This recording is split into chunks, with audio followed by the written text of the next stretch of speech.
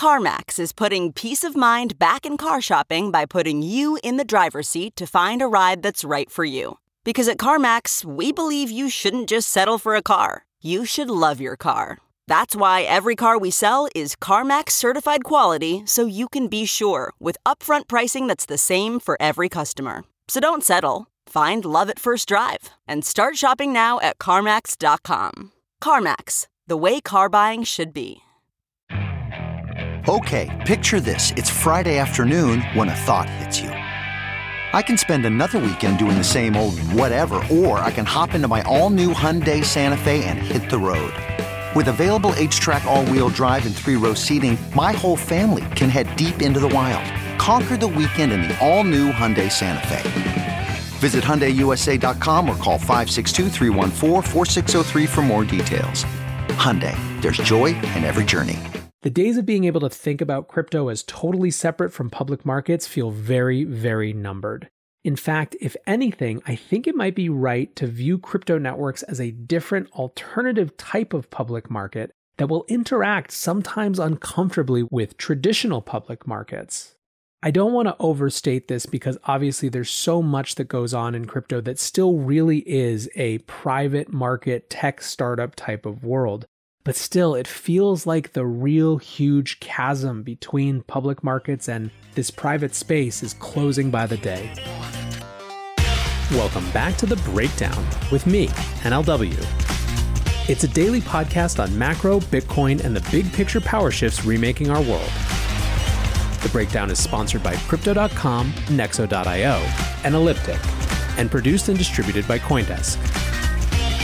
What's going on, guys? It is Thursday, October 15th, and today we are talking about where Bitcoin and crypto meet the public markets. First, however, let's do the brief. First up on the brief, it is Thursday, which means we have new jobless claims, and they were on the rise this week. They were the highest since August. Initial claims rose to 898,000, which, like I said, was the highest since late August, and this is obviously holding above the pre-pandemic high of 695,000. We had seen a steady decline from the peak of about 7 million claims in March until about a month and a half ago, 2 months ago, and now it's just been sideways. That said, continuing claims are down from around 11 million to 10 million, and that's good news, right? Well, yes and no. The yes is that it's obviously in the right direction. The no is that some portion of those represent people who have simply exhausted the maximum duration of benefits payments through state programs. Some of those folks are now collecting through a federal program that's providing an extra 13 weeks. The number on that federal program grew from 2 million to 2.8 million in the last week of September. So the question, of course, is what's happening now? And the reality is that this is reflective of companies readjusting headcounts to account for changes in demand. In other words, while the first round of layoffs might have been really temporary, it's not unreasonable to view a lot of these new claims to be more fundamental long-term layoffs that deal with businesses changing their expectations for the future. Obviously, this puts a lot more pressure on Congress to figure something out when it comes to fiscal aid. Next up on the brief today, a quick follow-up on the idea of Bitcoin as the crypto or DeFi reserve asset. Last week, I had Chao Wang on, and one of the things that we discussed was Bitcoin's use as a reserve asset for DeFi via a tokenized wrapper. Two interesting follow-ups on that. First, Coinlist just recently minted the most wrapped Bitcoin in a single day ever. They minted 5,000 BTC worth approximately 57 million. It's a funny and random little note that the single day minting of wrapped Bitcoin has become something of a behind-the-scenes competition. Last month, Alameda and Three Arrows were both trying to one-up each other, but Coinlist basically doubles their previous record. According to Coinlist, this is all going into things like liquidity pools on Uniswap, and basically it reflects long-term Bitcoin holders who want to have their money working for them, but who don't want to give up the underlying. A second interesting piece on the wrapped Bitcoin front comes from the Polkadot ecosystem, where we're seeing tokenized Bitcoin coming to Polkadot in Q1 21. The Polka BTC project is being launched by the Interlay startup, which is funded by Web3, and it's trying to differentiate from either WBTC or TBTC by being without central authority right from the beginning. This one is particularly interesting, I think, because as these Ethereum killers try to position themselves, I think Bitcoin benefits hugely from a multi-chain world. If you zoom out and think that DeFi does become a thing that some number of people are doing, but they're doing it across Polkadot, across Cosmos, across Ethereum, in many ways, I think that it reinforces a separate asset, i.e. Bitcoin, as the reserve asset even more. Last up on the brief today, a launch that people have been waiting for since 2017.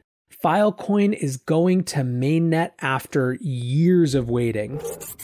Filecoin is the native token of IPFS, the Interplanetary File System, which is a protocol for peer-to-peer data storage, which has been in use for years.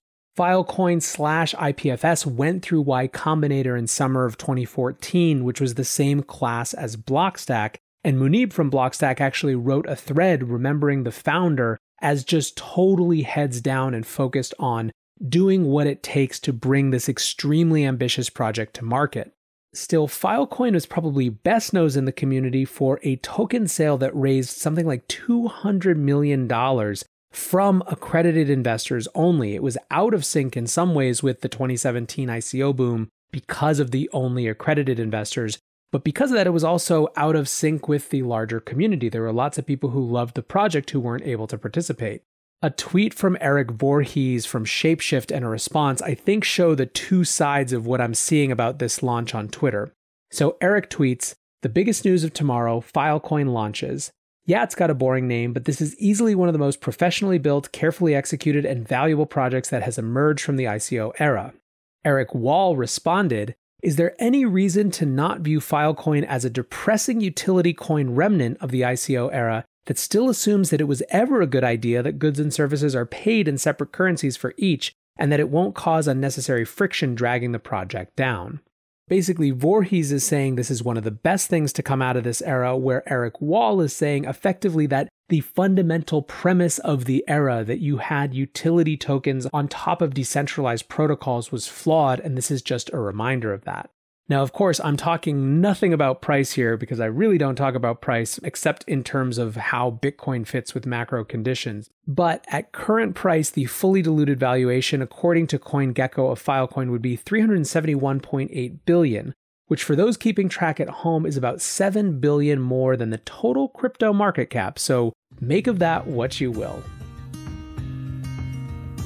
This episode is brought to you by Crypto.com, the crypto super app that lets you buy, earn, and spend crypto all in one place and earn up to 8.5% per year on your Bitcoin. Download the Crypto.com app now to see the interest rates you could be earning on BTC and more than 20 other coins. Once in the app, you can apply for the Crypto.com Metal Card, which pays you up to 8% cash back instantly on all purchases. Reserve yours in the Crypto.com app today. In this crisis, many investors aim to keep and grow their digital assets. Others seek to maximize the yield on their cash. Nexo allows you to achieve exactly these two goals. The company offers instant crypto credit lines against all major cryptocurrencies, with interest rates starting from only 5.9% APR. Nexo also lets you earn up to 10% annually on your fiat and digital assets. What's more, interest is paid out daily, and you can add or withdraw funds at any time. Get started at nexo.io. Introducing Elliptic, the preferred crypto compliance partner for businesses who want to grow with confidence. The busiest compliance teams rely on Elliptic's rigorous blockchain monitoring solutions to scale up and save money. Protect your customers. Manage your risk. Scale your business. Visit elliptic.co/Coindesk to talk to a crypto compliance expert today. That's elliptic.co/Coindesk.